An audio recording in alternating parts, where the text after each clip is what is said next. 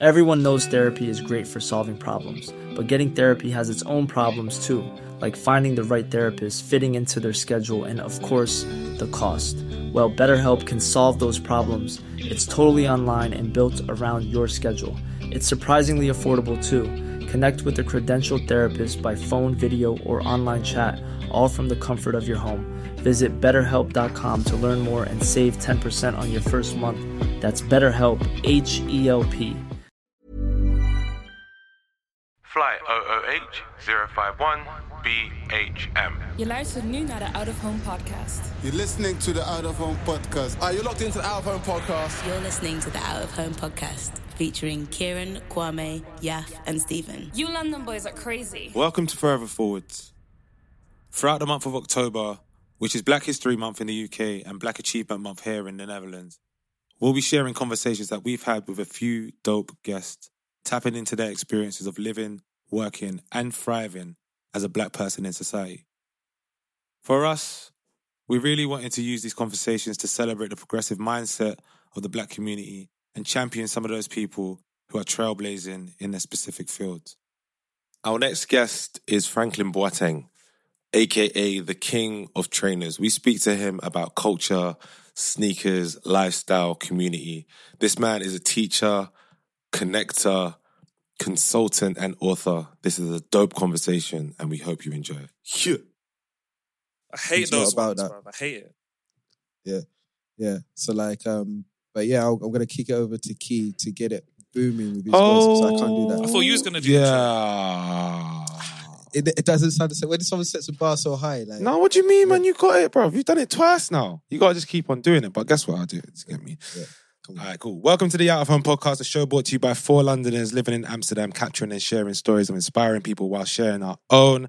And with me, I have my brothers, them.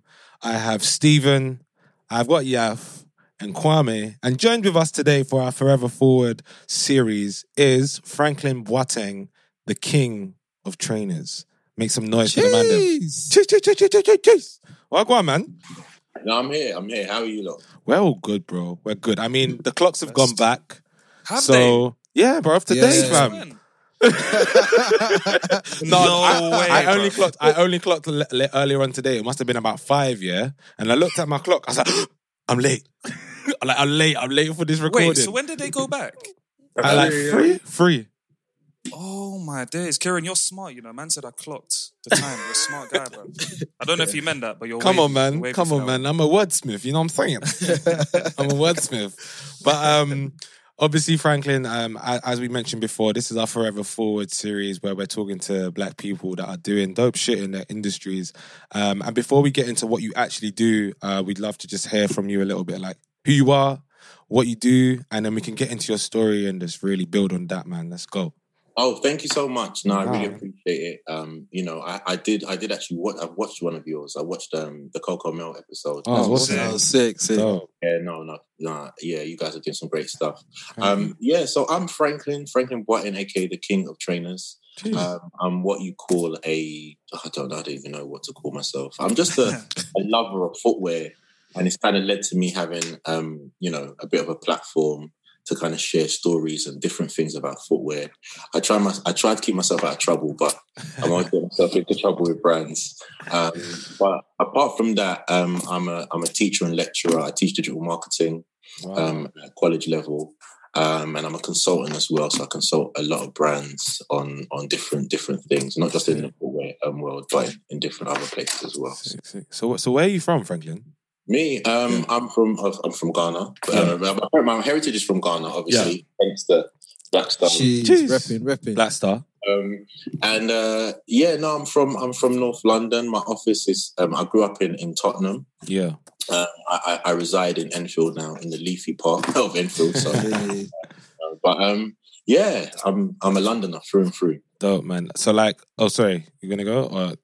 No, I'm dope. So, for me, yeah, trainers is just one of them things that I guess defines you. If you're from London, yeah, and from ends and from where we're from, then the trainers that you wear are definitive. and have done for a very long time. I just remember being so young and being like, Mom, I need these kicks. I need these kicks. You know what I mean? So when did your affection for trainers like start? Yeah, so I mean, if it's been a long time, I'm not going to say how old I am on this, but it's been. But, I would say it's the early '80s, and my nickname was actually King of Trainers from back then, and a lot of people don't know that. So my mum used to love tennis. Well, she still loves tennis. I mean, she loves tennis, and it was around the time when Boris Becker was playing, and he won his first Wimbledon championship. I actually done a video about this, but he won his first Wimbledon championship, and being the way some like diasporan Africans are, is that they look at sports people as the pinnacle of everything you buy. Do you get what I mean? Yeah. So what would happen is when he won the championship, my mum would then set out to buy me everything that tennis players were wearing, because that was like the pinnacle. Wow, sick. Yeah, so like she bought me like a pair of Pumas, which she thought was the Boris Becker ones at the time, and then from there she just literally I'll go to the shop and be like, Mummy, the tennis player wears these ones, and she'll be like, oh, it must be good. And then I'm finessing, innit? Like, I just like good trainers. So back in those days, if you had like a name brand pair of trainers, it was something. It was like, and from the playground, my nickname's actually been the King of Trainers. A lot of people think it's something that I adopt. No, it's the nicknames from the early '80s. And that's kind of where it really started. So I mean, I give thanks to my mum. To be fair, she's the one that. So you've been laced up. You've been laced up from early. I mean, I'm glad that you mentioned your mum and your trainers, because I remember when I was young one time, and I did go trainer shopping with my mum, and I was like, all right, look, mum, I need these trainers. I had my eye on some Air Force Ones, and back then they probably must have been about £35 or something, and walked around the shop and all sorts. And then she's like, no, get these. And to be fair, they looked sick, and I got them. And it wasn't until 2 days later that I went home and looked into the sole. They were women's shoes. But I didn't know they was women's shoes at the time. But you know what I'm saying? But it was peak, bruv. So, whoa. Now, Franklin, what would you say was your biggest like finesse? So you said you're finessing your mum for like trainers. What would you say was one thing you're like? Man. I mean, I've had a lot of finesses in my time. But no, I mean, trainer finesses, I don't know. My mum was pretty cool. Like, and I had an older sister that would kind of back me up. But I mean, like, as I grew up, I used to go to growing up in Tottenham, I had to kind of keep myself out of trouble. So my mum would actually send me to my auntie in Brooklyn, New York, which is a bit... Yeah. You would think that's safer. So every summer holidays, me and my sister will go to America. Wow. And literally, like, that's what America, either New York or Toronto, stay with my aunties, and I'll bring back trainers. That's crazy. How old were you then when you were going to spend the summer out there? I was about 14 for the 90s, about 14 to 19. So like you were very much aware of like sneaker culture when you started to like travel and stuff. Yeah. What was that like going? Because obviously, when you used to come back to school after like the summer holidays and be like, where you got trainers from? These times you got them from market, but you told everybody you got them from America. Yeah, import. But you were really getting it from America. So what was that like? Literally, and that's what used to happen. So all the older kids in secondary school, like, the summer holidays, as soon as the playtime, the bell goes, all the kids are coming to my classroom. What's Franklin wearing? And that literally, like, when I tell people, they're like, what? Like, but you can ask my friends. I've got pictures to prove it and stuff. So wow. Like, people, and that's kind of how my nickname kind of developed. And it was a local thing because the internet wasn't around. So only people in my school and my friends would know what it was, but it was, it was back then. Back then, if you had a nice pair, you were the guy. You were like, of course. Yeah, you were the king, so to speak. All till now, like, if I don't care too much about trainers that much, but you have to stay fresh though. Do you know what I mean? You just got to stay fresh. 100%. Indeed.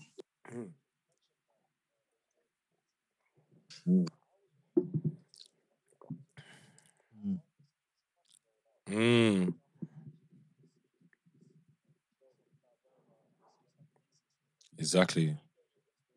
Back then, it was the Right On magazine. Right On magazine. and Source magazine. So we're talking. Yeah. So Right On, my sister used to love Right On magazine. And sometimes you'll get smash hits, you know. And that was a British version. And we'll just look at the pictures, you know. So every time we'll get the magazine, we'll cut out pictures, literally cut out the pictures of the trainers, go to the shops in the States and show them the pictures. And they'll be like, oh, yeah. Crazy. Yeah. That's crazy, man. We used to do a lot of crazy stuff like that, you know. And that was really where I'll get my inspiration. I'll be looking at the magazines, you know, to the point that, like, I was actually reselling before I knew what reselling was, you know. So my friends would literally, every time I'm going, they'll give me like £100. They save up all year to get me the money. You know, they'll give me the money. Like cut out a picture from the magazine and say, oh, I want these ones. I'll go to the shop, get it back. And back then, the exchange rate was so good. So doubled up nicely. Nearly 1. So I was told them it's $100, and they'll be like, "Oh no, keep the change." So they didn't know. No one knew the exchange. I was like, "Oh, okay." So, I knew from young, but they didn't know. So you know, and I was just literally. So I'll end up getting my place for free, and so that's kind of how it all started. You know. Yep. Yo, Franklin, I wanted to ask you about like sneaker culture in like in the black community, because like obviously like North London and that, but like I remember going like Finsbury Park, and you know you have that moment where you might be walking opposite someone and you kind of like obviously do the screw face or the stare, but then all of a sudden they stare at your feet and they're like, they'll just pay you a compliment. Yeah, you get the nod, or you just get the nod, or just like, where'd you get those from? Yeah. And then it just like that feeling, it just cuts through all the tension. Like back then, you're like, oh, what's gonna happen here? Just like, and that's how I used to diffuse a lot of things back in the day. Because yeah, I mean, you know, one thing about black people, especially back in those times, is everything's always like aggressive. Like we're always like, why is that person looking at me and stuff? And I used to go up to people and just be like, yo, your trainers are dope. Show them, just pay someone a compliment. You know, the minute you pay someone a compliment, it just takes all the kind of frustration.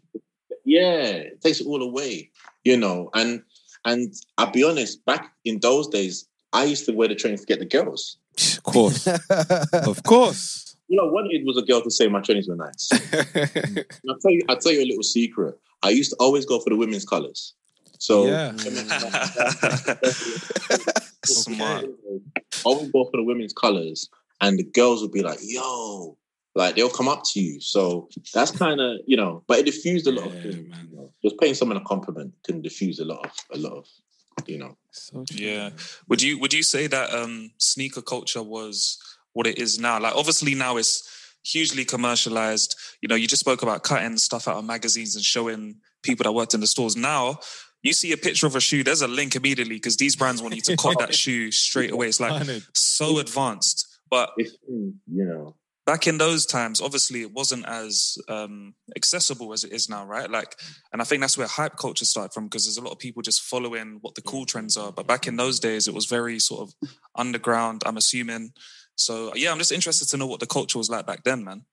Yeah. I mean, unfortunately, I say unfortunately, because we're living in a different time. So for the young people, this is that thing like, oh, I've seen the link for it, and let's go and purchase it. But back in, you know, the 80s and 90s, it was like a kind of secret society. You know, but it wasn't like mass, but you knew if someone was into trainers, you kind of knew it. The way they laced it up, you kind of felt it, you know. Yeah. And there was only a very handful amount of shops that you can kind of get stuff from. Do you get what I mean? Yeah. Yeah, and sometimes the imports were ridiculous prices, but if you wanted to be fresh, you had to pay those prices. But, I mean, I'm not mad at what's happening now, because we just got to adapt sometimes, you know. We got to kind of move forward. But it is frustrating when you just can't get the shoe that you want to buy, you know. Yeah. Because the thing I miss more is discovery, because you didn't know when the new shoe was coming out. You just go to maybe Cobra Sports or Mr. Brute Sports or Olympus, and you go and see the shoe on the shelf and be like, yo, they're out. You know, you didn't even know. Like, oh my God. Like, you Crazy. run. Yeah, but it's hard to get that feeling back because there's so much out there. Yeah. You know, so It's true, actually. It's true. I remember I never really like collected shoes when I was younger, but when I started working at Nike in the store, like J's were obviously like coming back round and that. And I remember coming to work one day and I'd never bought a pair of Jordans before, innit? And I think someone was like, "Oh yeah, they got True Blues here," and I was like, "Oh cool, that's all right." And and bro, I remember like looking at it, I was like, "Actually, I like these." They were like 105. They were like 105 with discount like 65. I got my first pair of Jordans for like 65 here, but I would not know that they were out. I happened to come to work and was like, "Oh shit, they're here. They're available. Let me just get them now." Do you think I could do that now? Yeah. No way. That sneakers app is an L. Yeah. Major L. Sorry. And then frankly, from that, like, culture, obviously it's like evolved, and then and brands, like you mentioned, have got more into it. What would you say in terms of, like, looking back, what were the sneakers that really defined culture, or like really a cultural shift, would you say? Because like I think everybody remembers like Run DMC kind of kicking it off, but like for you personally, I won't give you an amount to say, but like, what were the trainers that really like typified our culture? Yeah, I mean, so I was, I was in that old era. So I mean, in the 80s, to be honest, Reebok and Puma were really killing it. In the UK, like before Nike really got in, before Michael Jordan. Yeah, Reebok and Puma and Adidas was really doing bits in the UK and London. My first real pair was probably a pair of Pumas. I've actually got a picture of those. And then it was like Reeboks. And then I think the defining moment is when the Air Max 1 came and the window was so big. The window was like the size of your finger, like. Yeah. And that was a real like, ooh, like Nike is really, But in the 80s, I would say the early 80s, Nike they weren't really in it in London, in the UK like that. Do you get what I mean? And it wasn't until like, I would say about 80, 89, 90 is when the Jordan 4s actually came to the UK. The Jordan 1s weren't available, only on import, and specialist shops. So that's kind of, and we never used to get basketball coverage like that, Yeah. We had an ITV Sports, or we had a television, or we had NBA Jam back in those days. But so I mean, in terms of trainers, I would say definitely Pumas and Adidas and Reebok definitely. And then I would say in terms of silhouettes, the Air Max 1, then the 90s, and it was the pop in bright colours. And then through the 90s era, it was having the best Nikes, if I'm honest. Like, had to have the most expensive Nikes in the 90s era, and that was kind of, they dominated the 90s, I just had like an interesting thought, and it only just came to me now. Do you think like the success of Nike during the 90s was because of the fact that American culture was so dominant? This is like a new emerging American brand. Everyone wants to be seen as cool. Like, do you think it was just like right time, right moment for Nike? Indeed, 100%. They done some just amazing product placement. At the time, the Fresh Prince had just launched. Yeah. Spike Lee had just done his movies. Then you had the Jordan adverts, and Jordan was actually winning. But Jordan wasn't winning championships. People don't know that Jordan didn't win his first championship until like 92 or 92. Yeah, something like that. So he wasn't even winning championships, but he was just good. And they really picked some really good people to kind of just align themselves with. And then by aligning themselves, it really kind of took a life of its own. And what I did notice is they just had the right colours, because it was just bright colours, and everyone loves bright colours. And when they came, it was like a moment. Oh, the new Air Maxes are out. It was one of those ones. Like, I used to go down to the JD Sports in I think the first one in London was in the Plaza in West End. Wow. It was the Plaza in West End, I think the first one. And then they opened the second one, which was actually on Oxford Circus,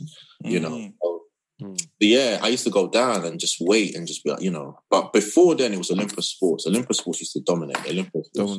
Yeah, they were the biggest shop back there. Interesting. And then do you think there's a reason, like, or obviously we know the reason, but I find it interesting that like when Nike was coming up, they kind of like partnered with with like either black creatives or black athletes. So like, do you just want to talk about like sneaker culture and the black community specifically? Yeah, so I mean, it's no mistake that they did that, because they saw the shift in street culture. Like, because being in New York in the early 90s, it was street culture a real thing. Do you get what I mean? Like, you know, people like, you go to certain places in Canal Street or somewhere, like, it's a real fashion show. You go and be like, people will be wearing dripped out in like tracksuits, Fila tracksuits, Sergio Sashini, Puma, like they'll dripped out, you know. So the culture, the street culture defined what I believe is everything that's happening now. Yeah. So I think Nike saw that and they saw, ooh, these kids are the ones that are setting the trends for the suburban kids. So let us align ourselves with these guys. Do you get what I mean? Mm. And it was genius. It was genius. I mean, I think they definitely took a leaf out of Adidas's book, because Adidas was really the first to really align themselves with black people in the way of Run DMC. But when Nike did it, you know, it was just magic. They just really just had things in place, you know. And you know, if you know, without me getting too deep, a lot of their shoes, like Air Force One, was primarily used by drug dealers because it was a nice flat shoe that you can just stand up all day in. Do you get what I mean? Premium cushioning, boy. Premium cushioning. Yeah, they'll peddling your shit. That's it, yeah. They're called Uptowns because in Manhattan, and people know that Harlem's connected to Manhattan, that's Uptown. And a lot of those guys used to wear the Uptowns because that's the hustlers. The hustlers used to wear Uptown. So it's an institution, you know, and I think black people adopted it because I think also the price points as well. Nike were very strategic in just putting their price a little bit higher, you know. And back in those days, you just wanted to make it aspirational, innit? Yeah, you wanted to have what was the most expensive thing, you know, especially in London. You had to have the new TNs, you had to have the new Air Maxes, because that showed, oh, he's doing money, something. Yeah. You know, it's a bit of a false, you know, history, you know. But back then, you didn't care. You just wanted the most expensive thing. Yeah, no, it's interesting to hear you say like how street culture really defined everything from the drip. And when I look at it now, because I was wondering like, could everybody will come up and just say like, okay, black people are so cool. And I was just kind of like, where did that kind of kick off? Because like, you know, like there's all other types of people, but like for as long as I've been alive, like whenever you want to either sell something, make something look drippy or cool, you almost need a black person. I'm like, how did this? We're just born drippy. Like it literally that. I mean, what you have to also understand, it's embedded. I'm not going to get too deep, but it's embedded in slavery, right? Because when you actually think about it, we were always held back. Yeah. Do you know what I mean? So by being held back for so many years, and then you get an opportunity to actually express yourself. Exactly, to express yourself. You're gonna ball out. Yeah. You know, especially in America. Like, you know, America was really suppressed. Like, people don't understand that America was suppressed to the point that black people couldn't go into certain shops to buy nice things.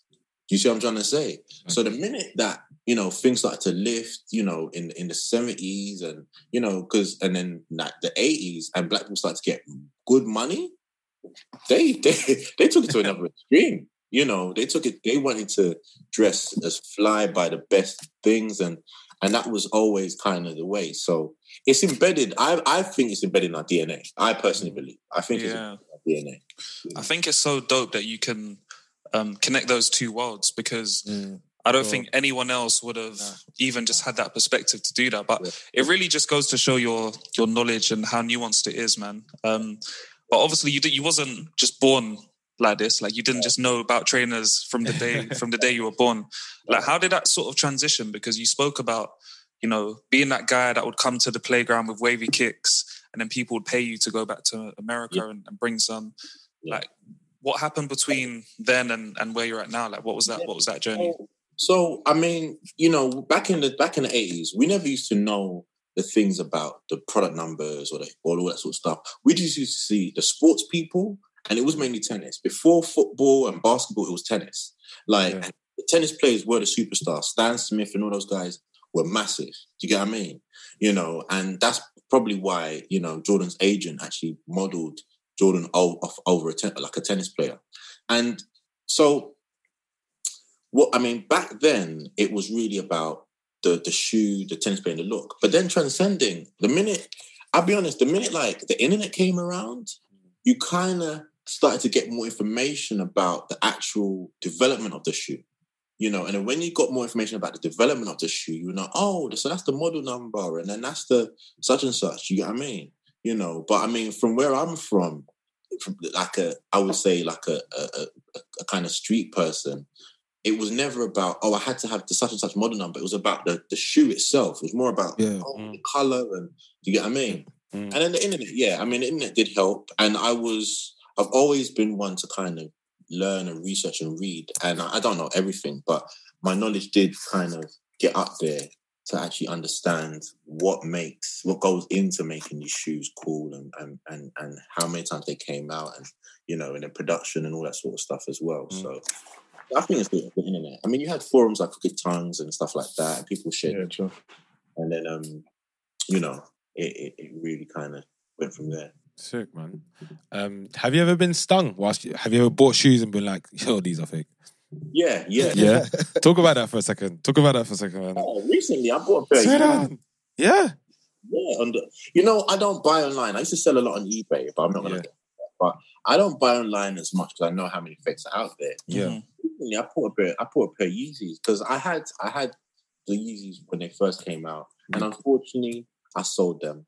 I feel the bad. Belugas? No, I had the Nike Yeezys. Oh, okay.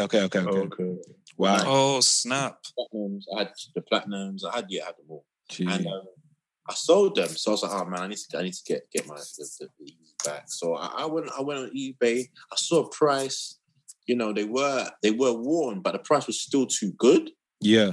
And then I was like, okay, let me just buy it. So I bought them now. And you know instantly, like, so you ask questions to the person, and you're like, yo, he got a receipt, and he's like, oh no, I threw the receipt away and all that sort of stuff. And I'm like, okay, maybe, but you still give it a chance. And I hate buying from eBay because I know there's so many fakes. Sorry, no offense to eBay, I know. I love you guys, it's all good. But then it really was the way the person sent them. So the person actually sent these in a ream of paper. You know the ream of paper when you get the full, like you get like a whole box of, and it's a ream of paper. So you got 500, like you got 4 reams of paper, and you get a full box. Yeah. He sent it in one of those. So as soon as I got it, like I hadn't opened the box, and I kind of knew. I said, "Well, are those the Yeezys?" Like, because if something is real, you have a certain value over something, you know. Yeah. So he sent it in one of those boxes. So I'm like, this must be fake. Oh my days! And then instantly, I was like, nah, these are fake, man. Like, you know. But I as soon as I saw them, I messaged the guy. I was like, bro, these are fake, man. Yeah. Like, they were good fake, but they were fake. And I went to one of my friends who works for a like authentication company, and he was like, yeah, you know. And I knew straight away, so I just emailed the guy, and I was like, look, bro, you know what time it is, and you know, he refunded. Oh, good. Yeah, he refunded. I sent them back, and he refunded straight away. It was no funny bits. So I was you know, touch wood, very lucky, but you know, and it's funny, but I preempt stuff. So I actually already had done a video in case he wasn't going to give me the refund to expose him. Do you know what I mean? Oh, shit. Reactions. I was already ready. He was ready. That diss track. There was a diss Was that part of the email? Is that why he gave you a refund? Here's a preview. Ready to pop the question? The jewelers at BlueNile.com have got sparkle down to a science with beautiful lab-grown diamonds worthy of your most brilliant moments. Their lab-grown diamonds are independently graded and guaranteed identical to natural diamonds, and they're ready to ship to your door. Go to BlueNile.com and use promo code LISTEN to get $50 off your purchase of $500 or more. That's code LISTEN at BlueNile.com for $50 off. BlueNile.com, code LISTEN. Spring is my favorite time to start a new workout routine. With the weather warming up, it feels easier to get into the rhythm of things. Whether you have 20 minutes or an hour for a Pilates class or outdoor guided walk, Peloton has everything you need to help you get going. Get a head start on summer with Peloton at onepeloton.com. If you don't give me my money back. 30-second clip here. I had a little dress anyway, so it's all good. It's all good. I wouldn't, he would have.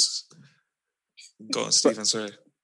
No, I was just going to say, Frank, outside, still within the sneaker community, I don't know if many people know this, but you actually do like a lot of work in terms of like community. I think you had a project with Healing Souls and stuff like that. Do you just want to touch on like what moved you to get involved in that and how it started? Which is amazing, by the way. Yeah, thank you so much. Well, away from Instagram and internet, I've always done stuff for communities. I mean, growing up, like one of the biggest fights I used to have with my dad is my dad used to always send my old trainers to my cousins in Ghana, because it was... Oh, yeah, them ones. No, and I'm like, literally, when I think about some of the stuff he sent to them, I want to cry because they'll be worth a lot of money now. But, they're not there. And then around about 2009, I went to Ghana.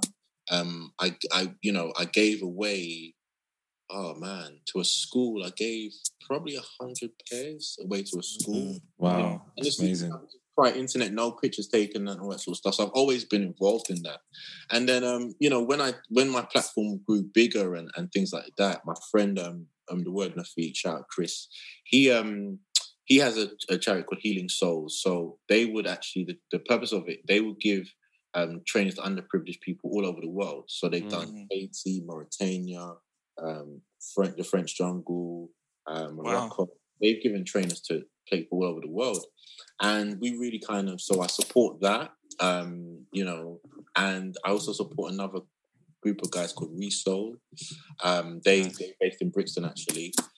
They give trainings to underprivileged people. And even when Grenfell happened, like I gave 100, we managed to collect 100 pairs of trainers and clothes. We gave them to the Grenfell, which unfortunately we heard that it got taken to a storage, then got sold on, so... Wow, man. Yeah, because the stuff, Puma gave us a lot of stuff, and, and even also Nike used to have a bin in Nighttown for us. Yes. We used to have a bin in Nighttown, Healing Souls bin. And, I'm always, like, I do a lot for charity. And I don't put everything I do out, because I sometimes I don't think it's for the gram in that respect. Yeah, But, respect that.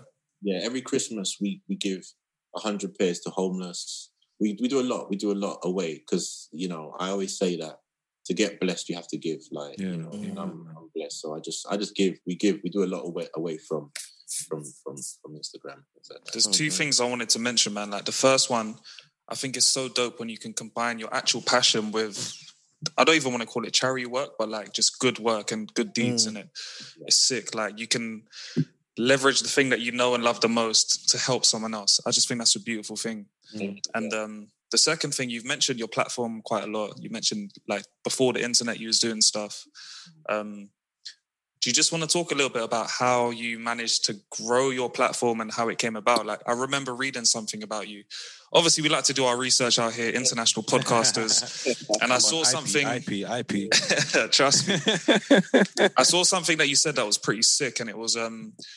You should be on social media to be social, like engage and talk to people, which I think is pretty dope. Usually when people have a big following, their ratio is usually mad shit. Like they think my man's not going to follow this guy back or whatever. Like, it's very, I don't even know the word to describe it. Yeah, but you come across as someone who genuinely has cultivated this community and is very willing to engage with them. I'm sure that's a big part of your success, but just really curious to hear about your journey through social media and the platform that you've built now. Thank you. No, I appreciate that. No, and so I'll go a bit back. So when I because I had different businesses through the OOs. I missed I was on the MySpace era. I was on like all the little social networks and stuff, but then I missed the Facebook era to a certain degree because I had different companies. And then when it came to like Twitter, so I registered the King of Trainers on Twitter. And I was just chatting crap on Twitter about trainers and just stuff like that. You know, I had my own social network and I used to talk about that, trainers and stuff. And it wasn't until I would say JD Sports, you know, they wrote me. Basically, they tried to take me to court for having cease and desist. Yeah. So I went through a little. I won't get. We're cool now, and I just finished a campaign for them actually, so we're cool. Cool. But literally, so we went through a little back and forth, and then they kind of said, "Nice, cool. We're not gonna pursue it any longer." So from there, I was looking at how to expand my brand in that respect. Like myself, like how can I, you know? And I was always known as Franklin, the sneakerhead. I was always known as Franklin through the people and all that, but not the King of Trainers. So then I went to a sneaker event, trainer event, and I put a crown on. And people were like, "Why you got a crown on? What are you doing?" Like, they were really offended. And I was like, well, I was explaining the story, and they're like, "Oh, we didn't know that. Wow, we didn't, you know, it's a crazy story." And then I said, "What platform can I use to really kind of amplify this King of Trainers thing?" So I took to Instagram, and when I started Instagram when it started, like early 2000s, I actually registered King of Trainers a year after Instagram had started. So I was like, "Oh, it's still there. Okay, let me just go." Sick. And I literally would be back then. I'll be posting 20 pictures a day, like crazy work rate. 20. Yeah. So shit. I was posting 20 pictures a day for 3 years straight before I got my first brand kind of holler at me. And I was doing like news, reviews. I was just doing news, like consistent, like just every day, just banging it out. Wow. And I think as an individual, I was the first individual person to get over 100,000 followers. Wow. Yeah. Really? Yeah. In terms of the sneakers community, yeah. Wow. Yeah, the first individual person, you know, to get over 100,000. That's This is mad. Before Charlie Sloth and all those guys. And then honestly, Charlie's my guy. Before all those guys. And then what happened? I don't know, the algorithms changed, and then people started, you know, and then I got into so many different online little things, and people started reporting my account and all that sort of stuff. But, you know, it's still all good. I mean, and that's kind of really how it grew. But I remember when I first started, I did actually write letters to all the brands. I wrote emails to every brand, said, "Look, I want to start this thing. I want to review trainers." I literally got ignored by everybody. I got ignored, like, properly. Like, you know, people felt offended that I was actually emailing them because they were like, "Who are you? You're the King of Trainers." They're like, you know, and it was, yeah, people got offended. And then, you know, God being so good, I've been paid by near enough all the brands. So sick, bro. What a turnaround, isn't it? Yeah, so that's kind of how it came about. And Frank, I just want to. So you've obviously been to America, seen the community there, the sneaker community there. Obviously, we had what happened with George Floyd, and 2020 has been a mad year. Like, and we now know like a lot of brands now trying to like build communities of their own. Like, in your opinion, like, what does it take to build a genuine community? And then what would you like to see in the future for the Black community? Like, obviously we're going to go through some changes. Like, what would you like to see on those two aspects? I mean, to be honest, I think to build a real community, you have to be sincere. And you really just have to be consistent. You know, a lot of brands have thrown out crazy figures of what they want to do, crazy money saying, "Oh, I want to support this, I want to support that." But where is it? Where's the evidence and where's the consistency? Because if you look probably like 4 months ago, 3 months ago, everything was about Black empowerment and stuff like that. And you're like, okay, so you guys have thrown out all of these different figures, these different actions. Let us have access to it, you know, on the ground level. Do you get what I mean? You know, I've set up something called Creatives Union, which I'm developing in the background to have access to these types of funds so we can actually do stuff for Black organizations, you know, for Black people. Do you get what I mean? And I feel that if people really want to build some sort of community for Black people or people of color or anything in that space, be truthful and consistent. You get what I mean? You know, you're not going to get it right all the time. And I understand that. I don't want it to be perfect, but just be consistent. If you're going to throw this money at us What is the agenda? What are we actually doing? Do you get what I mean? Don't just give us money. Like, let us know, is it going to be a long-term situation? Because I feel sometimes when you give people money, it's a quick fix. It's a quick fix to an underlying issue and problem. And I feel that as Black people, you know, in different creative industries, we need the opportunity and the education, not from an executive level, because when you actually look at the whole constructs of the system, if you look at, like, say you look at sportswear companies, you know, the upper echelon is already whitewashed. Do you get what I mean? Mm-hmm. Mm-hmm. So what we actually need is, what is the entry points to get to that stage? Do you get what I mean? What are the entry points from college level, from university 100%. Level? 100%. You get what I mean? And then we can start to aspire. You know, I had a conversation with one of my OGs, and he was like, "Oh, Frank, man, you've done really well coming from where we come from. You've managed to get into that type of industry." And I said, "You see, our problem, is when we had the opportunity, you guys as OGs, you guys were on the streets. What we should have been doing at that time is looking at how to get into the shop, start own shops, and start to get up the ladder. So we're seeing more representation. Do you get what I mean? Yeah. You know, and unfortunately, we never knew or knew that there was a career path in working in retail. Mm-hmm. Do you see what I'm trying to say?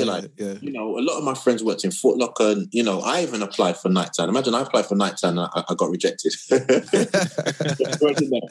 When Nighttime first opened, I applied for Nighttime and got rejected. That's crazy.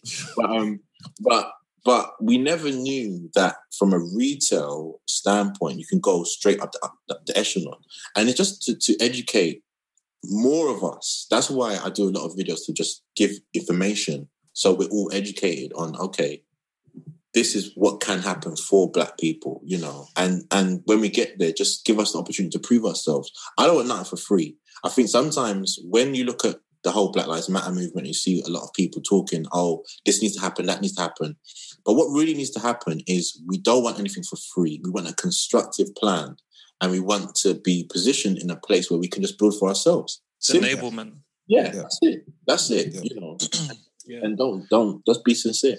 Franklin, that is that is an incredible answer. Like, it's probably the most detailed answer around communities that I've heard.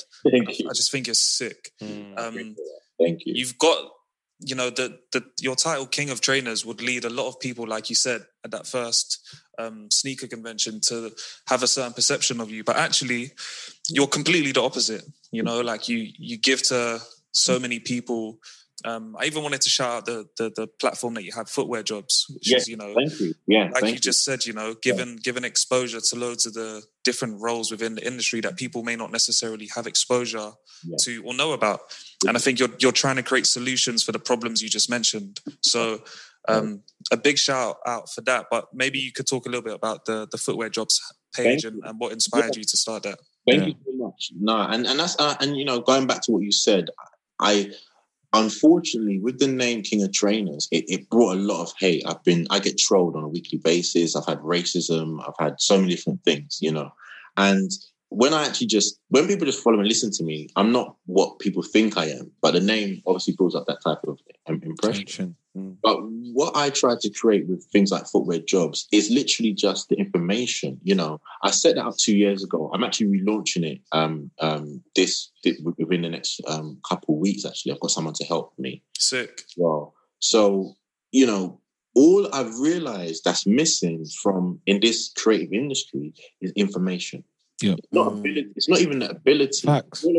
All of the, you know, the young Black people working in the stores, working in the industry, they just need the information. You know, when I kind of set up Footwear Jobs, all I said I'm going to do is look at jobs and post them in front of people, you know, because, you know, like, when you're a young person and you're actually trying to find jobs, especially where I'm from, and I keep on saying where I'm from because I come from a place, Tottenham, which was seen as a deprived part of London, you know, and a lot of my friends have great abilities to do other you know, street work, but 100. But they don't have the information put in front of them. So, you know, with part of what I do for teaching, I set up something called social media for employment.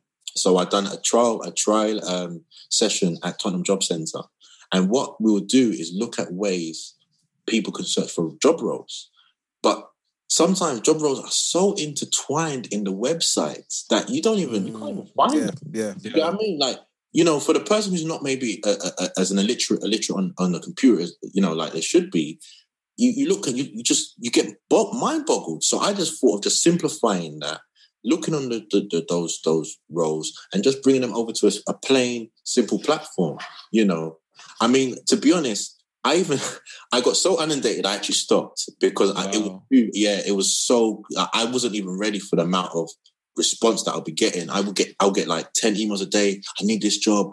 Can you find? And I was trying to facilitate a service, but then my other businesses were lacking. So now that I've got the help, I'm going to be relaunching that properly. So sick. Getting it to the right stage. I remember my first post I did, Foot Locker sent me, they were like, oh, we want to join, blah, blah, blah, you know.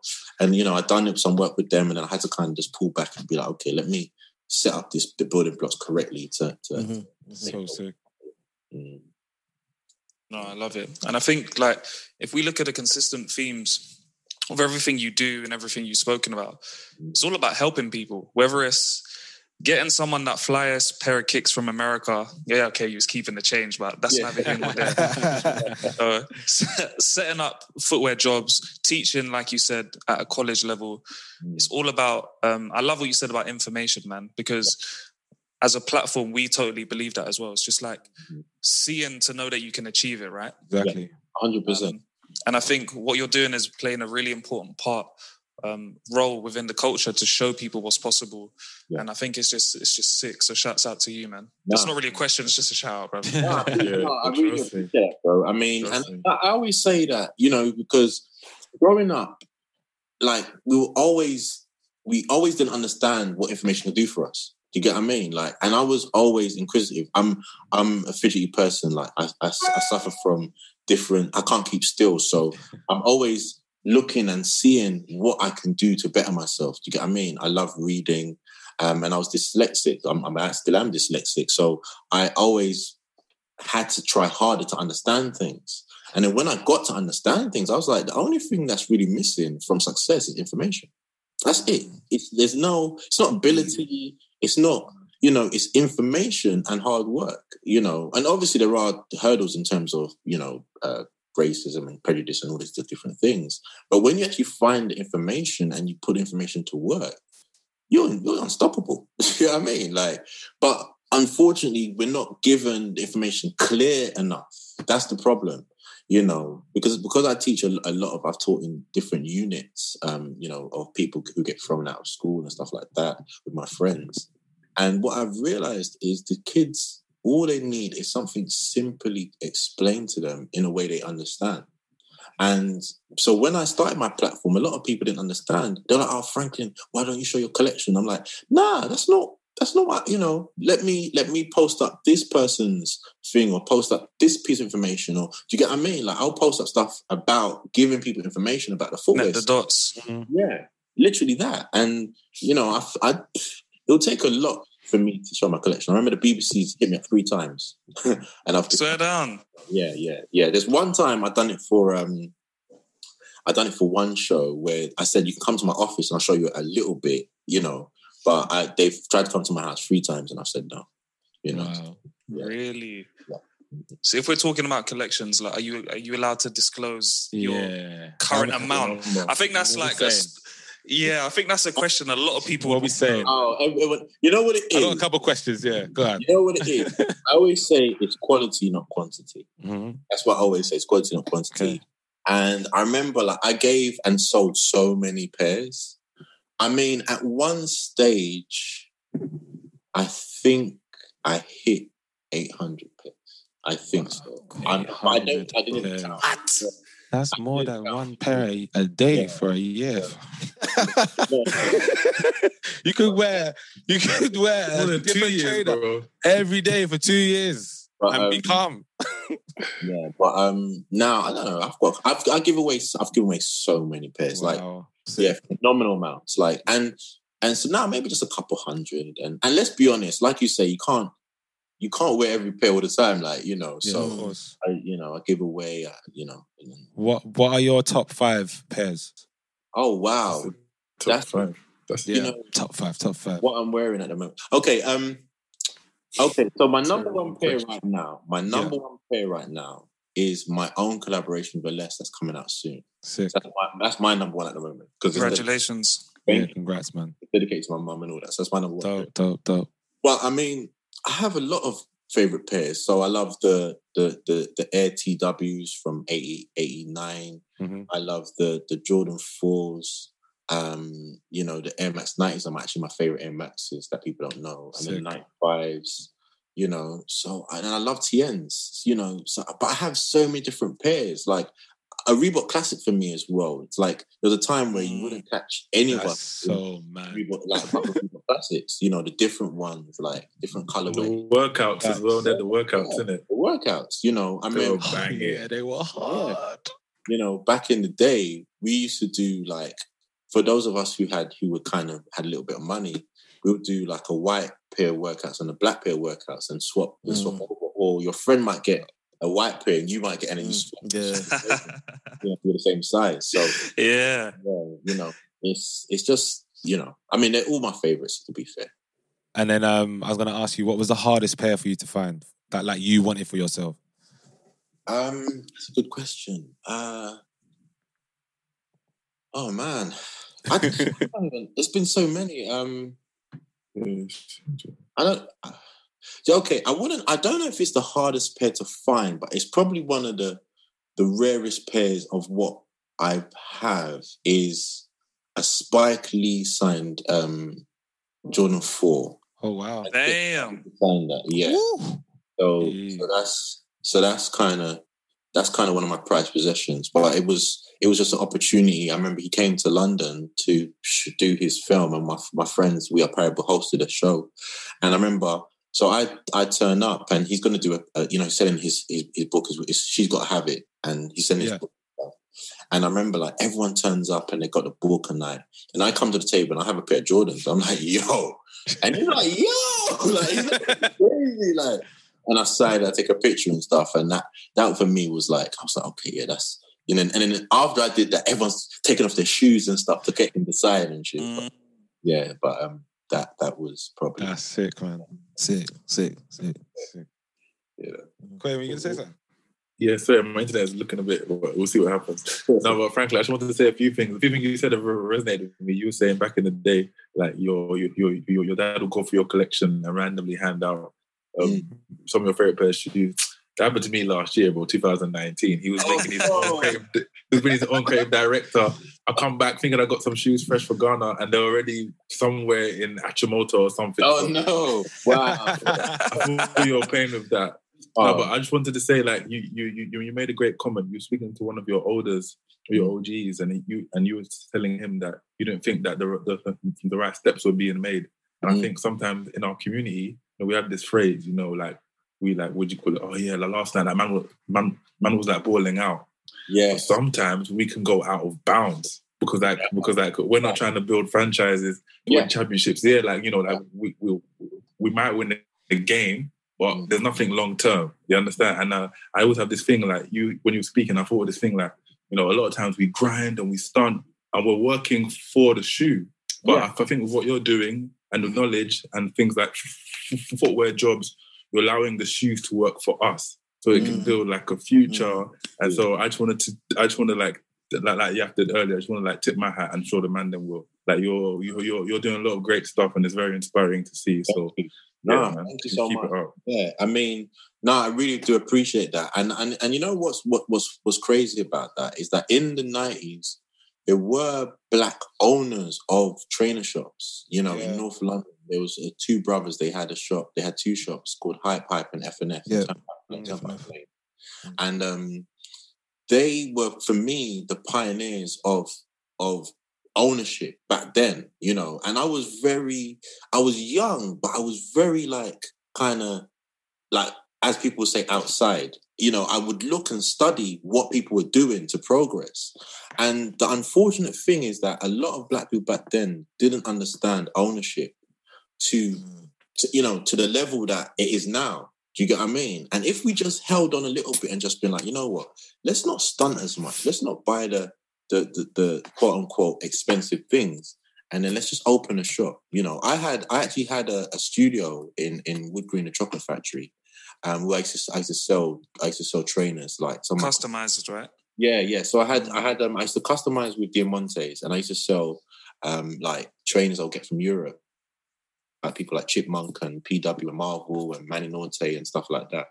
And I just knew back then I should have just transcended that to a shop and just been consistent. Do you get what I mean? Unfortunately, things like the credit crunch happened and kind of, then when I had to kind of rebalance myself. But I think it's just knowing that type of information, but it's never too late. So whoever's watching this, just, gain as much information as you can to go forward and just be consistent.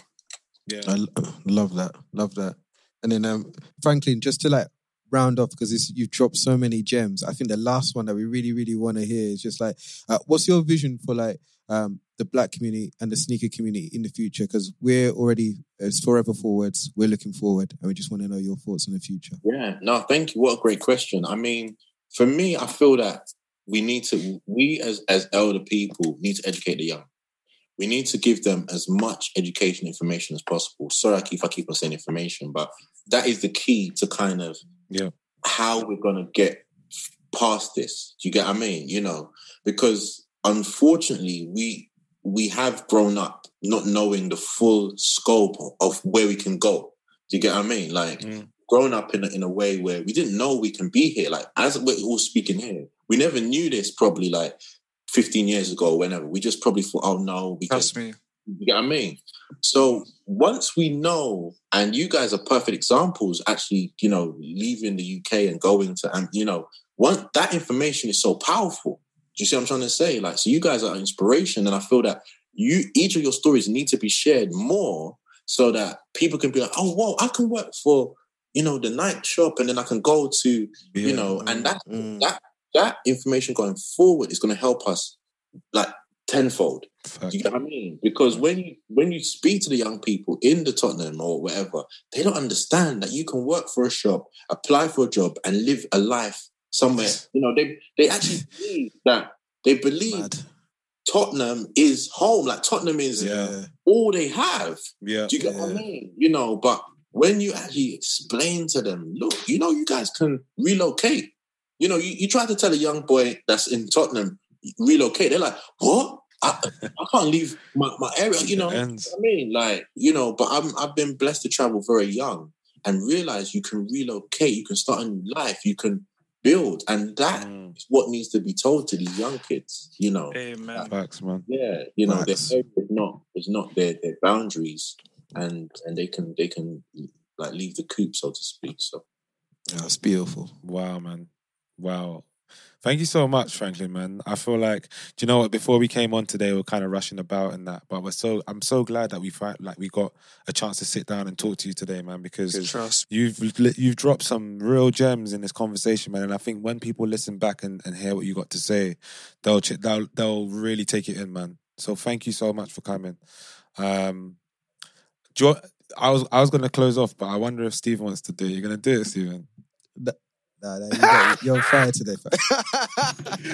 Oh, shit. I'm just fucking around. You've been listening to the Out of Home podcast with your boys, Kieran, Yaf, Stephen, Kwame, and the one and only Franklin Boateng, a.k.a. King of Trainers. Cheers! Cheers! Nah, you're welcome, man. Thank you so much for showing up. That was so sick, brother. Trust, man. Trust. Nah, on the real, it was very, very dope for us, bro. You London boys are crazy. Hey, come on.